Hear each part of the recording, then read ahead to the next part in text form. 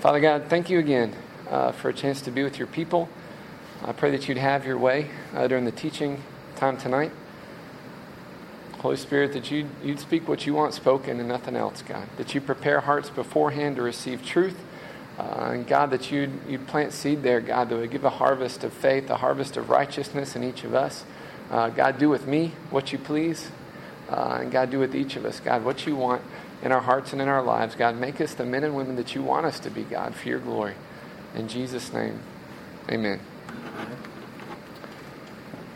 So we started the semester with a brief series in the book of Jeremiah. Just looking at the first couple chapters of Jeremiah. If you missed that series, man, it's not going to be important for tonight, but if you want to go back and listen to it, all of Chi Alpha's messages are available online on the website, either through iTunes or SoundCloud, and you can go back and check that out. I'd intended to return to the book of Jeremiah in the spring, right? To next semester, touch on a couple of the ideas, other ideas in the book, other things I wanted to talk about. But because of some recent events on campus, because of some conversations I've had with some of y'all, and some encounters that you've had on campus, I wanted to go ahead and take one of those messages and go ahead and bring it and teach on it this week. Teach on it now. And as I prayed about it this week, I felt like, yeah, that's what God wanted me to do. So I'm going to go ahead and take one of those messages, and we're going to do it tonight. Again, in Jeremiah chapter 23 is where we're going to be tonight. This week we're going to be addressing how to handle cults, how to handle confusing spiritual stuff, how to deal with false teachings when we encounter them. Right? There's been some folks going around on campus the last few weeks. Some of you guys have run into them. If you've not run into people that have like weird spiritual ideas and weird false teaching and strange theological stuff, if you've not had it happen to you yet, it's going to happen to you at some point. So this will be helpful to you to know, man, what happens when I run across something like that? When I run across someone who's saying something that it sounds kind of spiritually and biblically, but then also the red flags are going off, right? There's something not right about it. There's something weird about it. And what do we do with that? How do we encounter, or what do we do when we encounter false teaching? How do we handle that? How do we respond to that? And that's going to be our focus tonight. When Jackie and I were students at the University of Tennessee in Knoxville, this is several years ago, there was a cult on campus called the Knoxville Church.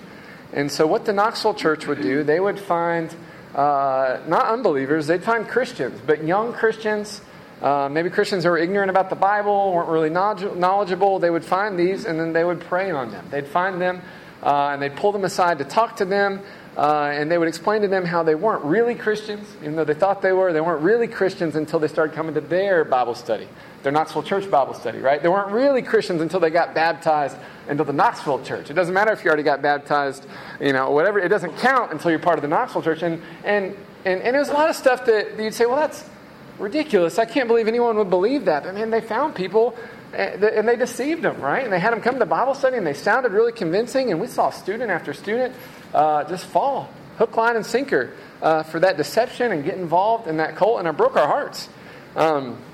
A friend of mine, big brother in the faith, spiritual mentor, he was my life group leader, when I was a student in Chi Alpha years ago. His name's Curtis, right? And we'd have debates with these guys, right? When we see these guys on campus, we'd talk to them, we'd engage them. And Curtis especially, man, he would bring it, right? Like a rabid dog, going after him. Because it's that heart of like, man, I see you taking advantage of people. And I'm not putting up with that, right? Like Jackie talked about a couple weeks ago with David, right? Protecting his sheep. Right, a lion or a bear comes in. He's like, man, I'm not having that. We're going to bash your skull in, right? We're going to do this right now. He didn't bash the cultist skulls in, but man, he debated them, made them feel like, they wish that had happened to him, right? They got to the point where they didn't want to talk to him anymore, right? Or they avoided us when they saw us coming. But for years this went on. We saw lots of students deceived, and the cult kind of got popularity on campus, and it was frustrating. We prayed about it. When Chi Alpha would meet together, we'd make it a focus of many of our prayer meetings. God, would you deal with this cult on campus? Would you take care of the situation? And eventually God did. There was some division and infighting in the leadership of the cult. They split and eventually disintegrated and left campus. And now if you go to UT, man, there's no evidence of the Knoxville cult at all, or the Knoxville church at all. And God's taking care of that cult. They've disintegrated. They don't exist anymore. Praise the Lord. But man, it broke my heart during that time to see so many students taken advantage of, so many students deceived. And what I really want to do, man, as a a pastor is I want to equip students so they know how to handle that kind of stuff. So they know how to handle those situations. They can recognize false teaching when they hear it.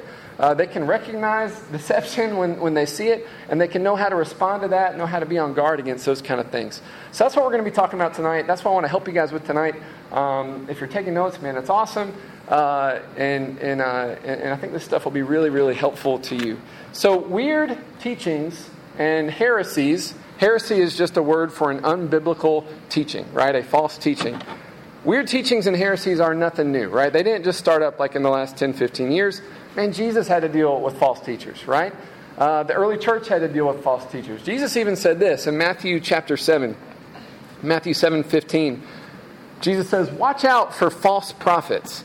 They come to you in sheep's clothing, but inwardly they're ferocious wolves." You guys heard that phrase before? A wolf in sheep's clothing?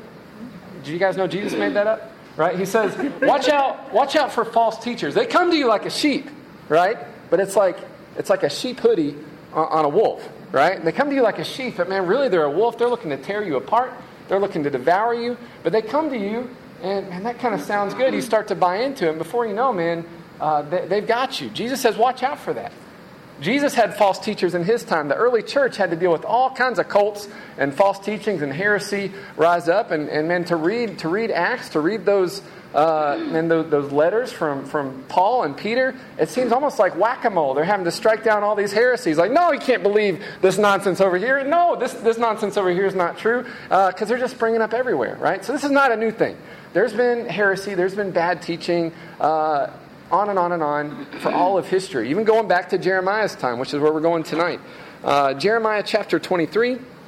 Even in Old Testament times, you had false prophets that were lying to people. False prophets that were claiming to speak from God, but they were just making up what they said.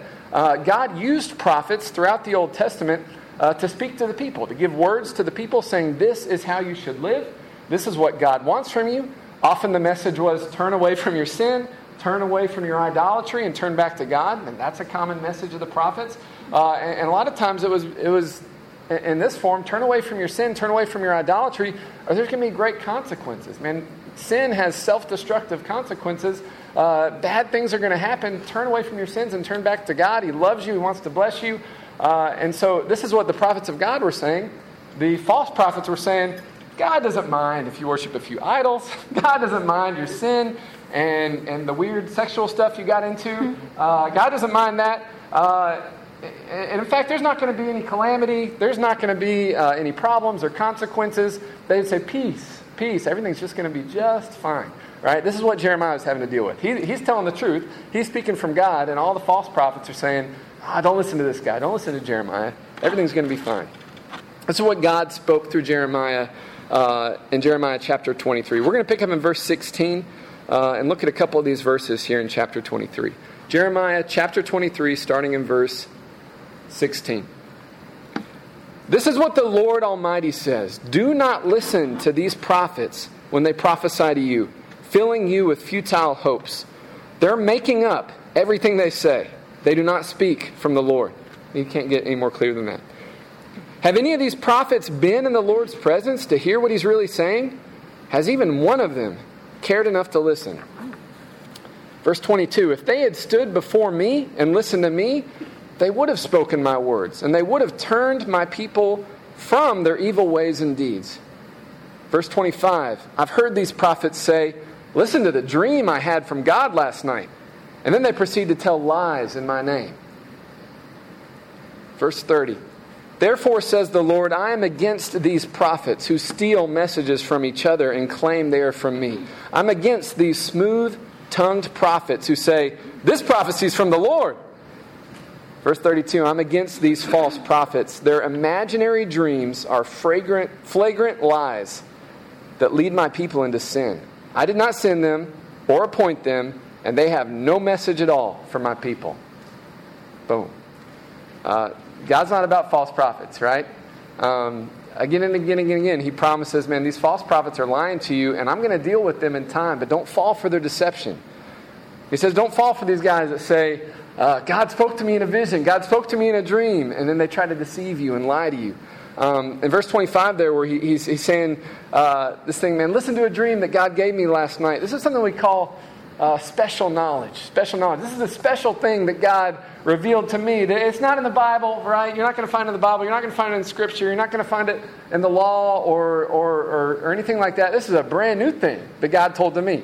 If someone ever tells you that, right, your warning bells should start to go off, right? The hazard lights should start to spin around. If someone says, hey, I've got a brand new thing God spoke to me. He told me in a dream, right? He told me in a vision. Say, no, I'm okay. Yeah, I'm good. I mean, and not that God, man, can't speak to people or reveal things to people, but if it's something that doesn't go along with what's already been revealed in Scripture, right? If it's something contrary to Scripture or some wild new thing, I'm going to be super cautious about that, right? Because God says that's how people have been lying and deceiving people forever and ever, for centuries. He says, these people, I didn't appoint them, I didn't send them, they have no message for the people at all. And this is how heresy starts. This is how false religions and cults start, by these people that, man, they so want to speak from God, or they want to control people. I don't know what their motivation is other than, a sinful motivation from the devil. But they say, hey, here's something God told me. And then they get a following and they pull people away from the truth. And like Jeremiah said, they lead people into sin. And they lead people away from God. God is against false teaching of any kind, and He doesn't want His people to be ignorant about it. He wants us to be aware that it exists so we can be on guard against it. So this Tuesday is a very important holiday. Do you guys know what it is? Halloween. It is Halloween, but we already talked about Halloween. It's another important holiday. You guys know?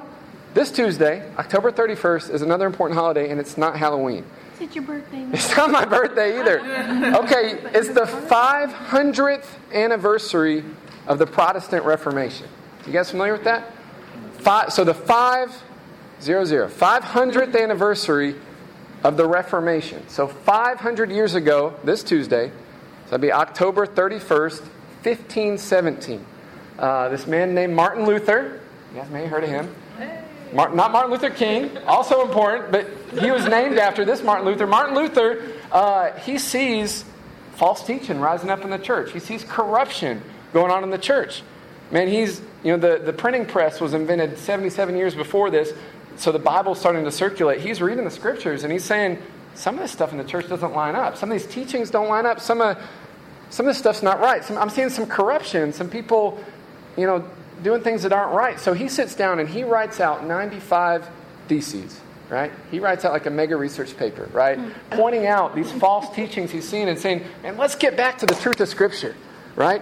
Let's get back to focusing on Jesus. Let's get back to focusing on the truth of Scripture. Let's deal with this corruption. Let's deal with this false teaching. And he takes this paper and he hammers it to the door, nails it to the door of a church in Wittenberg, Germany, right? And this event, right?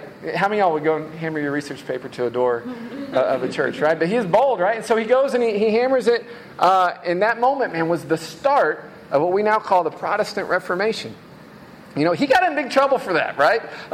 He got in big trouble for that. But through that event, and then he'd later expound on those original ideas through debates and through essays. Other theologians would kind of raise up and say, you know what, Luther's onto the right stuff, and they kind of flesh out some of these ideas.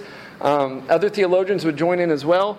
But the central focus of this movement, the Reformation movement, was to return the church back to its original scriptural roots and help it to focus on the essential things, focus on the most important things to our faith. And so the movement that got started there 500 years ago this Tuesday, what we call the Protestant Reformation, it grew into this massive movement where now there's Protestant churches everywhere, right? Chi Alpha would be a great, how many greats, grand ministry, that started there, right? Part of the Reformation, part of saying, hey, let's keep our focus on the essential truths of Scripture. Let's fight against false teaching and corruption. And so, the main ideas of the Reformation can be expressed in 5 simple Latin phrases. Anybody say Latin in high school or college or any time? Like exactly one of you? Okay. These 5 Latin phrases that summarize the Reformed theologians' convictions about the essentials of Christianity. 5 solas. Sola means only. I'm going to run through them real quick, and we're going to talk about just a couple of them.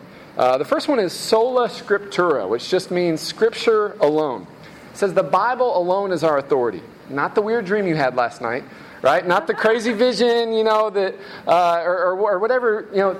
Scripture is our ultimate authority, right? Scripture is our ultimate source of truth, and it's not saying Scripture is the only truth in the world. But as far as theological truth, spiritual truth, I'm not going to listen to any truth that contradicts what the Bible has to say, right? The Scripture is the ultimate authority in matters of faith and practice and how we should live and how God wants us to live, and reveals everything we need to know about God, right? So that's the first one, sola scriptura. The next one is sola fide, which just means faith alone. We're saved. It means we're made right with God by faith in Jesus Christ and that alone. Not faith and some other stuff, right? Or faith and whatever, but faith alone. Faith in Jesus alone. Not faith in my own ability, not faith in this thing over here in Jesus, but faith in Jesus alone. The next one is sola gratia, or grace alone, which just means we're saved by the grace of God alone. The faith and grace work together. We're saved by grace through faith, right? It's God's grace that saves us, not our own ability to do right. Right? If it was my own ability to do right that would save me, then I'd be in big trouble, right? Because I don't do right. We're not saved by our own ability to earn God's favor, but because God is gracious to us and He extends us His grace. So our faith in Jesus, our faith in the grace of God is what saves us. So we're saved by grace alone, not grace and our good works, right? It's not grace and then also we work really hard and then God will say, okay, you can get into heaven. No, it's totally by grace. It's totally by grace. The fourth one, sola Christus, it's just Christ alone. Jesus Christ alone is our Lord, Savior, and King. Not Jesus and Elroy or Jesus and some other guy. It's only Jesus, right? Not Jesus and whatever church figure you really, really like. It's just Jesus, right? It's just Jesus. And so part of that Christ alone is focusing in on the person of Jesus, understanding who Jesus is as the Son of God, fully man, fully God. And the importance of our Christian faith being totally focused on Him, Jesus alone. And the last one, soli Deo gloria, the glory of God alone, which just means we live for the glory of God alone. The ultimate purpose of our life is to glorify God. To glorify God. Whatever we make our life about, it should glorify and honor God. Why do I bring all this up, right? Other than it's cool that it's the 500th anniversary next week. Why do I bring all this up? For us to talk about how to deal with false teachings and cults and weird spiritual stuff that we encounter, it's important that we are rock solid on these essentials. It's important that we are certain about what we believe about these essential things. And so I'm going to use, like I said, just a couple of them, just a few of them, to give us a lens to look through to help us understand, how do we put false teaching through this filter so we can recognize it, so we can be aware of it, and so we can combat it. So the first one, sola scriptura. Scripture alone. Scripture alone. I'm going to say this as bluntly as possible. To be able to combat false teaching, to be able to combat weird spiritual ideas, you have got to know the Bible. You've got to know the Bible. There's no substitute for it. No quality of talk that I can give is going to replace you knowing the Bible, right? And there's nothing I can do to equip you like your own personal time in the Bible is going to equip you. To know the Bible, to understand the Bible, you've got to read it. It's got to be a daily part of your life, a daily part of your schedule where you're blocking out time to spend in Scripture, to just spend reading the Bible. If you say, I've got a Bible, but I don't understand it, right? Well, maybe find a version that you understand. Maybe something that's been written in the last 20 years or so, right? ESV, NIV, NLT, something you can read and understand. Maybe a study Bible with some life application notes to help you with. Maybe get a friend, an older brother or sister in the faith to kind of help you with the parts that you're having trouble with. But you've got to read the Bible, and you've got to know the Bible, and you've got to understand the Bible, so that when you hear false teachings, you'll know, hey, I know the Bible, and that's not in it, right? I've read the Bible, and that's not in it. Some of y'all have been Christians a long time, but still don't know the Bible very well, or have never actually read through the whole Bible. Some of you guys have been Christians so long, if you would have read a couple sentences a day, you would have read the whole thing by now, right? Some of you have been Christians long enough that if you would have read a page a day, you would have read the whole thing by now. Again, this is not the guilt trip, right? This is an encouragement. Man, get in the Scriptures. Get in the Scripture, get in the Bible, read it. Read it so you can understand it for yourself. So when people come at you with some nonsense, and they will, I promise. If it's not happened yet, people are going to come at you with some nonsense, but you'll say, hey, I know the Bible, and that is not in it. Right? That's not in it. You've twisted it. You've got it wrong. So important that you know the Bible. There's no substitute for it. You've got to know Scripture. You've got to know what Scripture teaches, and you've got to understand it. So that's the first step. Know Scripture. Know Scripture. That's number one. You've got to know Scripture. If you don't have a daily time reading the Bible built into your schedule, go ahead and do that today. Go ahead and do that today. When you get home, man, go ahead and start getting in Scripture. Man, develop a daily Bible reading plan. There's like a bazillion you can find that just is like a daily plan, so you know what to read each day. If you need a plan, you want to come see me, come see Jackie, come see Christina. We'll give you a plan to follow. We'll say, hey, read this book first. And then when you're done, read this book next to help you to build your knowledge of Scripture. It's important that you know Scripture. It's important that you know the Bible so that anyone or anything that tries to twist it, you'll recognize it. Anyone or anything that tries to add to Scripture or distort the truth of Scripture is a false teacher, right? That's the idea of sola scriptura, of only Scripture, is that we're not going to listen to anything that contradicts the Scripture. We're not going to go against anything, we're not going to accept anything that goes against the Scripture. We're not going to add weird stuff to the Scripture. In fact, the Bible is very clear. Nothing should be added or subtracted from this text. It stands alone. But still, people still try to add to it. And that's how we get weird offshoots of religions. That's how we get cults. That's how we get that kind of thing. Let me give you an example. Some of you guys are familiar, probably everyone in this room has at least heard of the Church of the Latter-day Saints, or you may know them as Mormons. If you guys don't know the history of the Mormon Church, go back to when the pioneers, the European pioneers, are settling North America, and you have this guy named Joseph Smith, and he's out on the frontier, right? And he says God gave him a vision, right? Where angels brought him golden plates. And these golden plates had writings on them, special revelation, special knowledge. No one else was around to see it. You've got to take his word for it, right? But on these golden plates, with this, hanging out with these angels, he gets this special revelation that there was an ancient civilization in the Americas before they got there that followed Jesus. Even though there's absolutely no archaeological evidence that this ancient civilization ever existed. He says there's an ancient civilization here that used to follow Jesus, and God wants me to get us back, man, to that what they were doing. Get us back to that original what Jesus intended for us, and lots of other rules and ideas that would later become the Book of Mormon. Right? This guy adds an entire book to the Bible, the Book of Mormon. And if you were to ask him, Joseph Smith, this is amazing. Can I see these golden plates? Because I think I'd believe. If I could no, you can't see them. I can't show them to you. You just got to take my word for it. Right? I know, just to tell it like that, it sounds stupid, right? It sounds not like nonsense. Who would ever believe that? But he was incredibly charismatic, and a lot of people did believe it. And a lot of people started following him. And so, years and years later, man, the Mormon Church is still going strong. Even though if you research the origins of it, it's like, this is foolishness. And why'd people ever believe this? Right? And a lot of cults, a lot of false religions, man, they start that kind of way. People trying to add to Scripture, and then you've got people not knowing Scripture very well that buy into it, that get deceived. I don't want that for any of y'all, right? I don't want that for any of y'all. And when I'm talking about other religions and cults and things like that, don't hear me wrong. Man, I don't hate those people. I love those people. I love Mormons, right? I love Muslims. Man, I love people of other faith backgrounds. I love people, human beings, period, full stop, right? But it breaks my heart to see them deceived, right? It breaks my heart to see them buying into this stuff that if you really research it and dig down and be like, I can't believe anyone would believe that, right? But so many people do. So that's an example. So we've got to know Scripture to know if someone's adding to Scripture or subtracting of it. And even if you don't know your Bible, say, well, Matt, it's going to take me a long time to know the whole Bible. That's okay. Man, start now. Don't make an excuse. Start now. But even if you don't know the Bible, even if you feel like you've got a far way to go for reading and understanding it, one thing you must understand is this. If you have one takeaway tonight, especially about reading the Bible, let this be the takeaway. You guys hear me on this.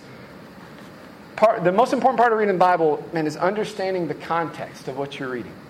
If you're gonna read the Bible, understand the context. Understand the context of the verse you're reading. Understand the context of the passage of your reading. We don't ever just take one verse, isolate it, and study just that and try to pull truths out of that without thinking about what did that verse mean in the context of the rest of the paragraph it's in. What did that paragraph mean in the context of the rest of the passage it's in, and the chapter it's in, and the book of the Bible it's in? We've got to think about context, because that's how people get it twisted. They take one verse and they say, this is what this means, when if you could look where the verse appears, it obviously doesn't mean that, right? But that's how people get it twisted. And you could do this with any book, right? I could take like one sentence out of Stephen King's It and make it seem like a fun, family-friendly adventure, right?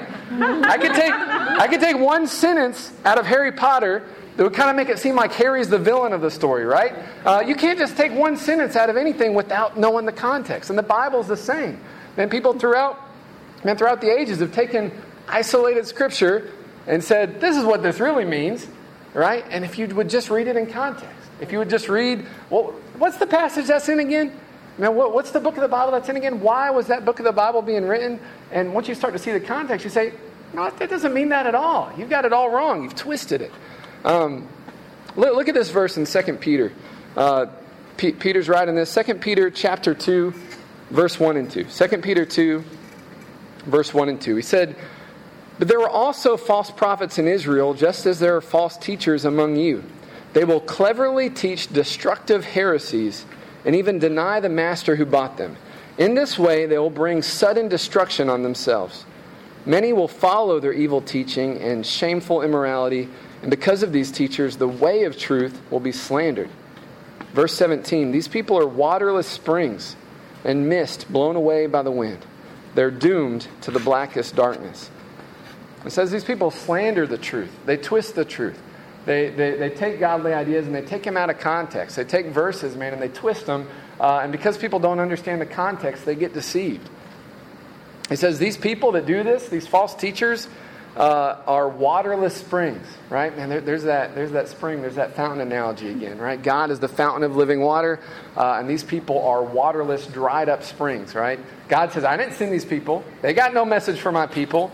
Man, these are the people that are twisting Scripture. So false teachers will twist and manipulate Scripture by taking it out of context. So we've got to understand the context of any verse we're studying. If you're doing a Bible study, any Bible study of any passage of Scripture, this is an important step-by-step. The first thing, when I'm reading a passage of the Bible, I need to think about is not what is God speaking to me. And some of you guys are like, what? The Bible is God's love letter to me. That's what my youth pastor told me, right? It is, kind of, but that's not the first thing you think. The first thing you think isn't, what is God speaking to me through this passage? That's bad Bible study. The first thing you think is, what did this mean to the original audience? That's context. The very first thing, that's how you keep from getting it twisted. That's how you keep from getting some Old Testament principle and trying to apply it to 2017 when it doesn't really fit. The first thing you do is think about, what did this mean to the original audience? What was God trying to speak to the Israelites here? What was God trying to speak, to the early church here? What did this mean to the original audience? And then when you understand that, then you can understand what the verse means, and then you can think about, what of this applies to me today? Got it? That's context. Every passage of Scripture you should approach that way. When someone's bringing you a Scripture and saying, hey, here's a Scripture, I'm going to tell you what it means. Hold up. Before you tell me what it means, I want to look at it in context, okay? Oh, this verse that you're quoting, what did it mean to the original people it was written to? What was the purpose of the book that this verse is found in? Why was it being written to this particular church or this particular people group? Now I can kind of understand the context of the verse, right? And that's how you keep from getting stuff twisted and turned around. And that's how you can kind of be on guard against people using Scripture that way. We have got to understand the context for any verse that we're studying. Okay, so the cult that has been around campus these past few weeks is the perfect example of this. Some of you guys have referred to it as the Mother God cult, because that's how they've kind of, that was your takeaway from your conversation with them. The actual name of this cult is the World Mission Society Church of God. It's a long name. World Mission Society Church of God. You guys can read about it online. The World Mission Society Church of God is a Korean cult founded by An Sang-hong in 1964. So in the 1960s, this guy An Sang-hong claimed that he was the second coming of Christ, right? And when he dies in 1985, his spiritual wife, this lady named Zhang Giljia, she takes over and she calls herself the Heavenly Mother. At this point, the cult's already got a following, right? They believed An Song Hong was the second coming. Now, he died, so I don't know if there's going to be like a third coming. I don't know. But then his wife was the spiritual mother. And so, and she begins to cite verses from Revelation and Galatians and elsewhere in Scripture, citing these verses out of context as proof that she's now this divine heavenly mother. And a lot of people are deceived. And a lot of good Korean people buy into it. And it spreads out of Korea. Obviously, there's people here in Memphis that are still trying to expand this cult, still trying to get followers, still trying to get believers. But this is what they do. They take verses out of context. And I looked at, again, I linked an article earlier this week in our group meet. If you didn't get a chance to look at it, man, it takes each of these verses that they use and it says, hey, that verse, here's what it actually means in context. And some of it's real obvious. Some of it, you read it, and if you just read on your surface, you're like, yeah, that is kind of weird. Mother, our mother God. But then you go just a couple verses before, and you see, oh, this verse isn't even talking about God at all. It's talking about the city of Jerusalem. God is our Father, and the city of Jerusalem is like our mother. This isn't talking about what you're saying it's talking about at all, right? Elsewhere in Scripture, you'll see figurative language. You guys had to learn figurative language in grade school, right? Similes and metaphor. Figurative language where God says that He is like a chicken, a mother hen that's gathering its chicks under its wing, right? Just to show His love, His compassion, His heart for you, like a mother hen, gathering you like chicks under its wing to protect you. Like a mother hen. God is not a mother hen, right? He's not like a giant mother chicken God. It's a figurative language. But these people take these verses and they take them isolated, out of context, and they share it really enthusiastically and charismatically. And people are like, maybe there is a mother God, right? Or maybe who hid this from me? My pastor hid this from me. There's mothers. There's Father, Son, Holy Spirit, and then Mother God is being left out. It wasn't being left out, right? These guys are twisting verses, twisting them out of context, right? And so, again, I'm not going to go into all of it. You can look at that article later. You can look at the individual verses. And maybe that'll help you as you're having these kind of conversations to know, hey, let's actually look at that verse in the Bible where it appears. Let's read the whole passage, and then we can revisit what you're saying it means, right? But just to clarify for you guys, Mother God is not a way that God has revealed Himself to us. And it's not like a sexist thing or a patriarchy thing. That's not it at all. The way we understand God is an infinite spiritual being. Right? So much bigger than our concepts of biological gender, right? Man, He's bigger than that. When the Bible says God created us in His image, right? It's the spiritual, eternal parts of us that are in God's image. Not the physical, the plumbing makeup, right, of us. But it's the eternal soul. It's the mind, the will, the emotions, the ability to reason, the intelligence. These things are what separate us from animals, and it's in that way that we're made in the image of God. Not that God is literally a male or literally the female in the way we think about gender and sexuality and these kind of things. Does that make sense? God is an infinite spiritual being, and so we're not going to put Him in like a gender box. The only reason, and we refer to God with male pronouns and male words, is because that's how He chose to reveal Himself to us. Right? Throughout the Bible, man, you've got 600 different references where God refers to Himself as Father. He says, I'm your Father. I'm your heavenly Father, your spiritual Father. When Jesus, man, steps into human history, right, he takes the form of a male guy, right? And the pronouns that God uses to refer to Himself throughout Scripture, again, are male pronouns. So the only reason we use male pronouns and male terminology with God is because that's how He has chosen to reveal Himself to us. So I'm not going to try to be rebellious or try to be edgy and start using female pronouns for God just to kind of be whatever. I'm going to call God what He wants to be called, right? You can, I guess, decide for yourself. I'm going to call God what He wants to be called. And God's revealed His nature through Scripture as a spiritual being, a trinity of Father, Son, and Holy Spirit, three persons existing as one.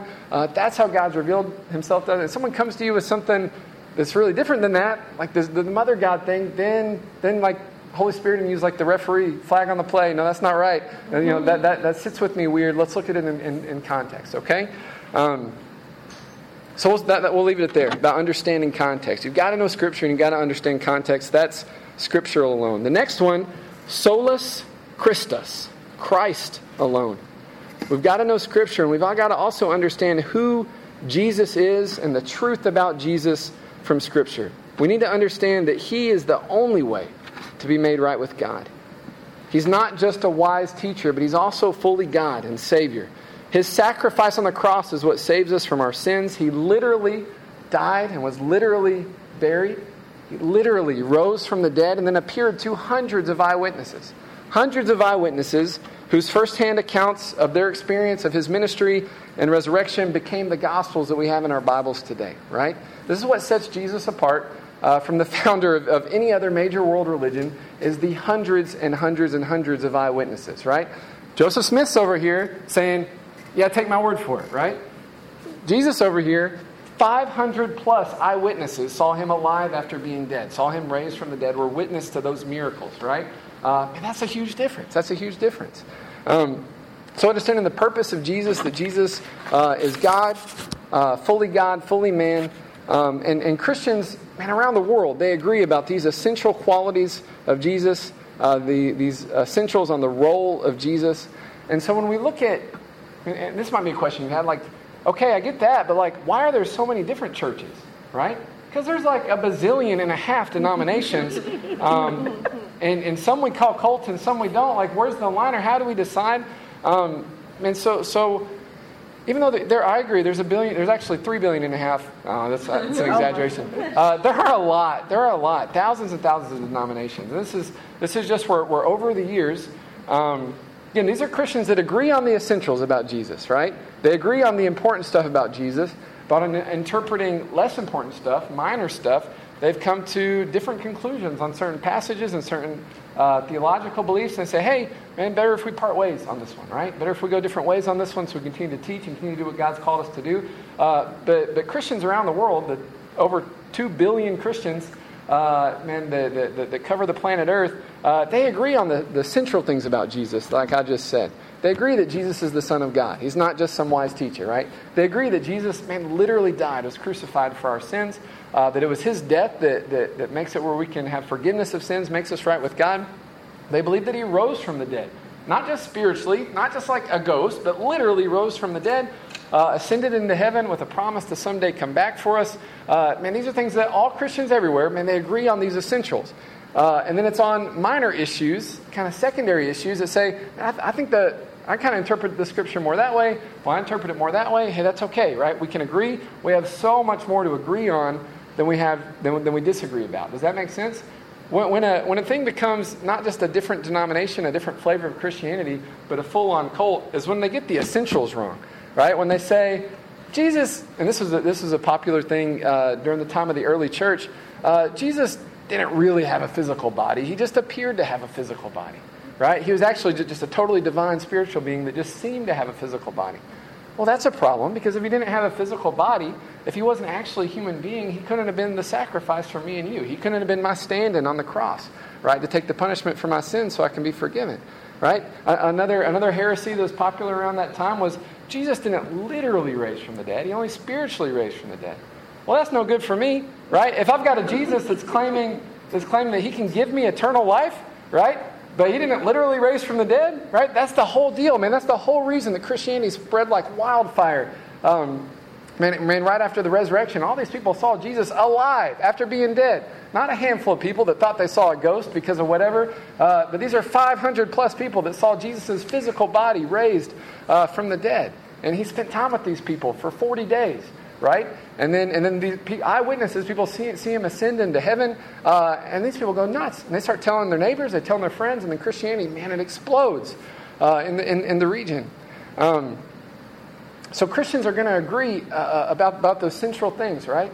And it's cults, it's heresies, it's false teachers who try to twist those essentials and get those essentials wrong. Anyone or anything that tries to change who Jesus was or tries to add or subtract from those essentials is a false teacher and bringing heresy. Look at this verse in 1 John chapter 4.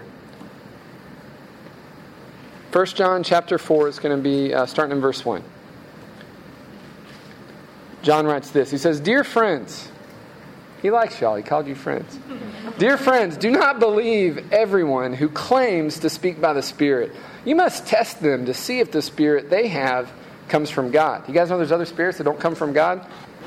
Those are not the ones you want to listen to. It says, "For there are many false prophets in the world. This is how we know if they have the Spirit of God. If a person claiming to be a prophet acknowledges that Jesus Christ came in a real body, that person has the Spirit of God. But if someone claims to be a prophet and does not acknowledge the truth about Jesus, that person is not from God." Okay? John, this is John, the apostle, John, the disciple, John that was super close, like best friend of Jesus. He says, hey, here's something y'all need to know. You're going to have lots of false teachers pop up, and they're going to tell you crazy things about Jesus. Don't believe them. Like if they don't say that Jesus was God, but with a physical human body, man, don't listen to them, right? If they don't say that Jesus physically came in the flesh, don't listen to them, because that's key. And honestly, if they twist any of the truth of who Jesus is, don't listen to him. You know, that Holy Spirit didn't send that guy. It's another spirit, right? And you don't want to listen to it. Right? So when we're listening to teaching and it sounds weird, is it twisting some essential truth about Jesus? Something we know to be true about Jesus that they're getting not quite right. So again, those warning whistles are going off inside us. An example of this is so Jesus raises from the dead. Christianity spreads like crazy throughout Northern Africa, throughout Southern Europe, throughout Asia. Christianity explodes. Several hundred years later, you have a guy named Muhammad comes on the scene. And here's what Muhammad says. He was at home one day. God comes, knocks on his door, and says, hey, I've got a special revelation for you. You know, there was Judaism, there was Christianity, and I'm about to give you the third part of the trilogy, the final revelation. I'm giving it to you, Muhammad. Right? And he says that God, Allah, gave him this huge revelation, what would later become the book of Quran, that again, over 1 billion Muslims around the world follow and believe to be truth. And God gave him this revelation. And man, it breaks my heart. Just think about it. Just think about like people just believe that hook, line, and sinker. Muhammad, what proof do you have that God came and told you all that? Well, you got to take my word for it. Like our friend Joseph Smith. You just got to take my word for it. God came to my door. He told me all these things. Right? You got to take my word for it. Muhammad was incredibly charismatic. He gained a big following. And the following grew. And it grew and it grew and it grew. And now we've got Muslims all over the world still following those teachings. And what he did is he twisted the truth about who Jesus was. Christians, man, familiar with John's letter, that should have been like, whoa, no, you're getting the essentials about Jesus wrong. So this can't be true. Here's what Islam teaches about Jesus. That Jesus is not the Son of God. He's just a man. He's a prophet, but not as important a prophet as Muhammad. But he's just a prophet. He's just a man. He's not God made flesh. And they get that essential part about Jesus wrong. And Muslims also don't believe that Jesus went to the cross. Muhammad said Christians got that wrong. Jesus didn't go to the cross. This is literally what they believe. He made one of his disciples look like him. He went ahead and ascended to heaven. And that disciple went to the cross, and all the Christians thought it was Jesus, but Jesus was not God. Jesus did not go to the cross. And I'm thinking in my heart, how twisted of the enemy, how deceptive of the enemy to rob Christianity of the two most important things. The deity of Jesus and the cross. Right? There's no salvation if Jesus was not actually God, right? Because if Jesus was not actually God, he could not have lived that perfect life. He couldn't be that sacrifice for you and me. If there wasn't a cross, there's really no hope for salvation, right? Because there's been no payment for my sins. So that means I've still got the problem of sin separating me from God, right? But how twisted the enemy to try to rob Christianity of the two most important tenets. And he said, you just got to take my word for it, though, right? There's no 500 plus eyewitnesses. Right? There's no this or that. You just got to take my word for it. And hundreds of people did. That became thousands. That became millions. That today is over 1 billion people. Sola Christus. Christ alone. We've got to be sure about the essentials of Jesus. And then finally, sola gratia. Grace alone. We are saved by the grace of God alone, through faith alone, in Jesus Christ alone. It's only by grace that we're saved.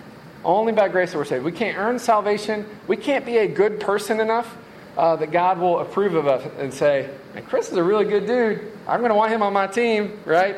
Hope's a really good dude. I'm going to want him in heaven. That's not how any of us are made right with God. Every single one of us sins. Every single one of us does things that are against God's word. Times that we're selfish, times that we're prideful, times we hurt ourselves, hurt other people. What the Bible calls sin. And that sin separates us from God. The only way we're made right with God is because God's compassionate and loving and gracious towards us. And He made a way for us to be made right with Him that's not dependent on our ability at all, but totally dependent on what Jesus did. Who did live a perfect life, but then died on the cross for us.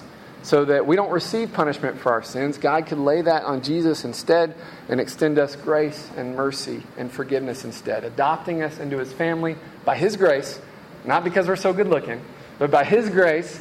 And it's faith in Jesus and what He did. It's faith in that grace that is what saves us. That's the process for being made right with God. That's the process for forgiveness of sins and securing an eternal life in heaven when this life is over. And that's the only process, right? There's not another way. That's plan A, but there's also plan B or plan C, or if you want to get to God this way, or if you want to get to God over here. No, that's the only way. Jesus said very clearly that I'm the way, the truth, and the life, and no one comes to the Father. No one gets to God except through me, right? There's not a plan B. There's not a backup. It's only by trusting in Jesus by faith. It's only by God's grace alone. So again, this is our final point. Anyone or anything that tries to change that process of how a person is made right with God is a false teacher. Anyone that adds requirements needed to be saved is a false teacher. Anyone that takes grace and tries to add stuff to it. Well, it's grace, but then you also got to do this, this, and this. I mean, come on, you got to do those things. No, it's just by God's grace. It's just by God's grace. And the good works we do are just overflowing from the love and gratitude we have to God for saving us. Just, God, thank you so much for saving me. I want to live a way that pleases you now, right? But that's not what saves us, right? So anyone that's like, yeah, by grace, but then also you got to be baptized into my church, right? No, that's not it. It's by grace alone, by grace alone. This will be our final verse we'll look at. It's Galatians chapter 1. Galatians chapter 1, starting in verse 6. Paul writes, I'm astonished that you're so quickly deserting the one who called you to live in the grace of Christ and are turning to a different gospel, which is really no gospel at all. Evidently, some people are throwing you into confusion, trying to pervert the gospel of Christ. But even if we or an angel of heaven should preach a gospel other than the one we preach to you, let them be under God's curse. As we've already said, I'll say to you now again, if anyone is preaching to you a gospel other than what you accepted, let them be under God's curse. Paul said, man, people are going to come around and they're going to tell you there's another way to God. He said, don't listen to them. Even if an angel comes to you and he's got the shiniest golden plates, don't listen to him, right? If it's a gospel other than the gospel you already received, don't listen to them. Those people are under a curse. God's going to deal with those people. We read that, right? God says those people are headed for destruction. Don't listen to those people. Don't buy into it. And cults will often do this. They'll add requirements to salvation. You need to be baptized in my church. You need to do these things. You need to believe these things over here that are not scriptural. We've got to recognize that when it happens, okay? So through these lenses, man, being sure about these essentials of Christianity, man, that's the best way for us to be on guard against false teaching, against cult, against weird spiritual stuff that people say that man, because we've got the Holy Spirit inside us, Holy Spirit, like a referee, can say, flag on the play, that's not right. We need, under further review, that last statement, because that's not right. The same Holy Spirit, man, that applies God's grace to your life, that, man, when you put your trust in Jesus, that Holy Spirit that comes and lives in you and through you, Holy Spirit's going to guide you in all truth. That's the promise. Holy Spirit said He's going to guide you in all truth. It's the promise Jesus made. So man, if you're following Jesus, the Holy Spirit's in you, and someone's trying to share some weird stuff with you, there's going to be a little uneasiness. Like, that's not quite right. That's not quite right. I want to dig on that a little deeper. Let's pause and let's look at that a little deeper, because that doesn't seem quite right. Let me call Pastor Matt, because that don't seem quite right to me, okay? And guys, I'm always just a text away, a phone call away. Jackie, Christina too. Reach out to us. We're here for you. So in understanding all this, man, how should we handle an encounter with someone who's trying to teach us something false and unbiblical, right? Somebody comes at you. Someone's trying to teach you something false and unbiblical. How do you respond? You know your scripture, right? You understand that context is important. You understand that, man, we've got to be sure about the truth of Jesus, and that it's only by God's grace and faith in Jesus that I'm saved. We're sure about all those things, and someone comes with some funky stuff at us, and it sounds like a little bit true, but also a little bit weird. Like, man, how do you respond to that? How do you respond to false teaching? I would love to tell every single one of you guys to man, get up big, strong, and bold and just shut that down, right? But I know some of you guys are like, man, I'm worried I don't really know Scripture enough to really stand up to that. It is totally fine to say, I'm uncomfortable with this conversation, so this is me getting out of it. That's okay. It's okay to say, I don't want to keep having this conversation. I'm done. Maybe you say, hey, I want to read some of this on my own, and we're going to talk again. You're not obligated to talk again to them, but to say, hey, I'm talking about if you feel threatened or something like that. But if you say, hey, let's talk about this again. I feel like, man, I could kind of illuminate some stuff where you're deceived here, but I'm not prepared for this conversation in this moment. Say, hey, I'm going to pause this conversation right now. Man, let's meet again in a week or so when I've had a chance to review this stuff. But it is totally okay to say, I'm uncomfortable and I don't want to be in this conversation anymore. Does that make sense? If you feel like, hey, I know exactly what they're saying is wrong, and I can get bold and be like, what you're saying is wrong, and here's the truth of Scripture, and here's why it's wrong, and here's how you've taken this and twisted it. And if you feel like you can do that, do that. Holy Spirit's going to help you. You're not in it by yourself, right? Holy Spirit's going to give you words to say. This is a promise of the Bible that no man can contradict, right? He's going to give you stuff to say. He's going to give you truth, especially if you know your Bible, especially if you understand context issues, right? He's going to help you. But I want you guys to feel prepared and not caught off guard when you face that stuff, because you will face that stuff. Like I said, if you're not faced it already, you will face it at some point. Don't be scared about it. Don't be freaked out about it. But stand firm in your faith and say, hey, if you're uncomfortable, don't want to be in that conversation, then get yourself out of that conversation, right?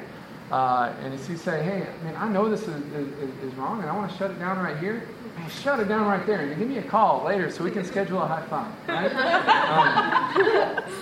But again, I'm always a phone call away. Same for Jackie, same for Christina. Man, text me your questions. Please text me your questions.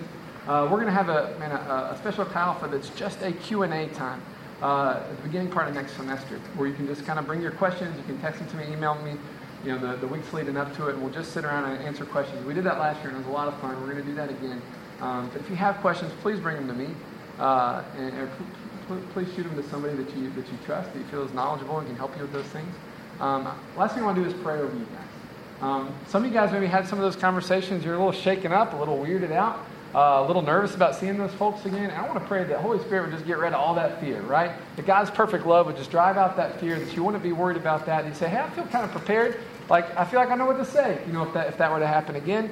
Or I want to study up on these things so I can be better prepared. I want God to use me to bring truth where places where people are deceived and places where people have it twisted. Amen? Let me pray over you guys tonight. Father God, thank you for the truth of your word. God, thank you that the word, God, you gave to Jeremiah all those years ago, God, is still true, that you stand against false teachers and false prophets, people that claim to speak from you, but they don't. They're speaking lies, they're speaking from their own imagination, stuff they've made up to manipulate people, to deceive people. God, would you help us to be aware when people are doing that? Help us to be aware when people are trying to bring false theology, false teaching to us, heretical stuff to us, unbiblical stuff to us. Help us to recognize that, God. Holy Spirit, would you put that check in our heart when that stuff's happening, God, and help us to know how best to respond, God. God, I pray that you give each of these students a love for your word, a desire for your word, and that each and every one of them would block out time to spend in your word, studying the Bible, being familiar with Scripture, that they take to heart these things we talked about, like contextualization, and really learn to apply that to their own lives. And God, I pray that you would use each of them, God, to speak truth to somebody this week. It doesn't have to be somebody in a cult or someone that's a false teacher, just someone that's lost, that doesn't know the truth. Someone that's not following you, Jesus, doesn't know you. God, would you give us opportunities even this week to share about the good news of the hope we found in you, God. To share our testimony about what you've done in our life, to share the hope we found in Jesus, to share you with someone that needs to know you, someone that's far from you, God. God, would you use each of these guys and girls, God, would you use the ministry of Chi Alpha on campus, God, to be truth, to be light, and to expose lies and deception and expose darkness, God. Use us for your glory. We love you, Lord. In Jesus' name. In Jesus' name. And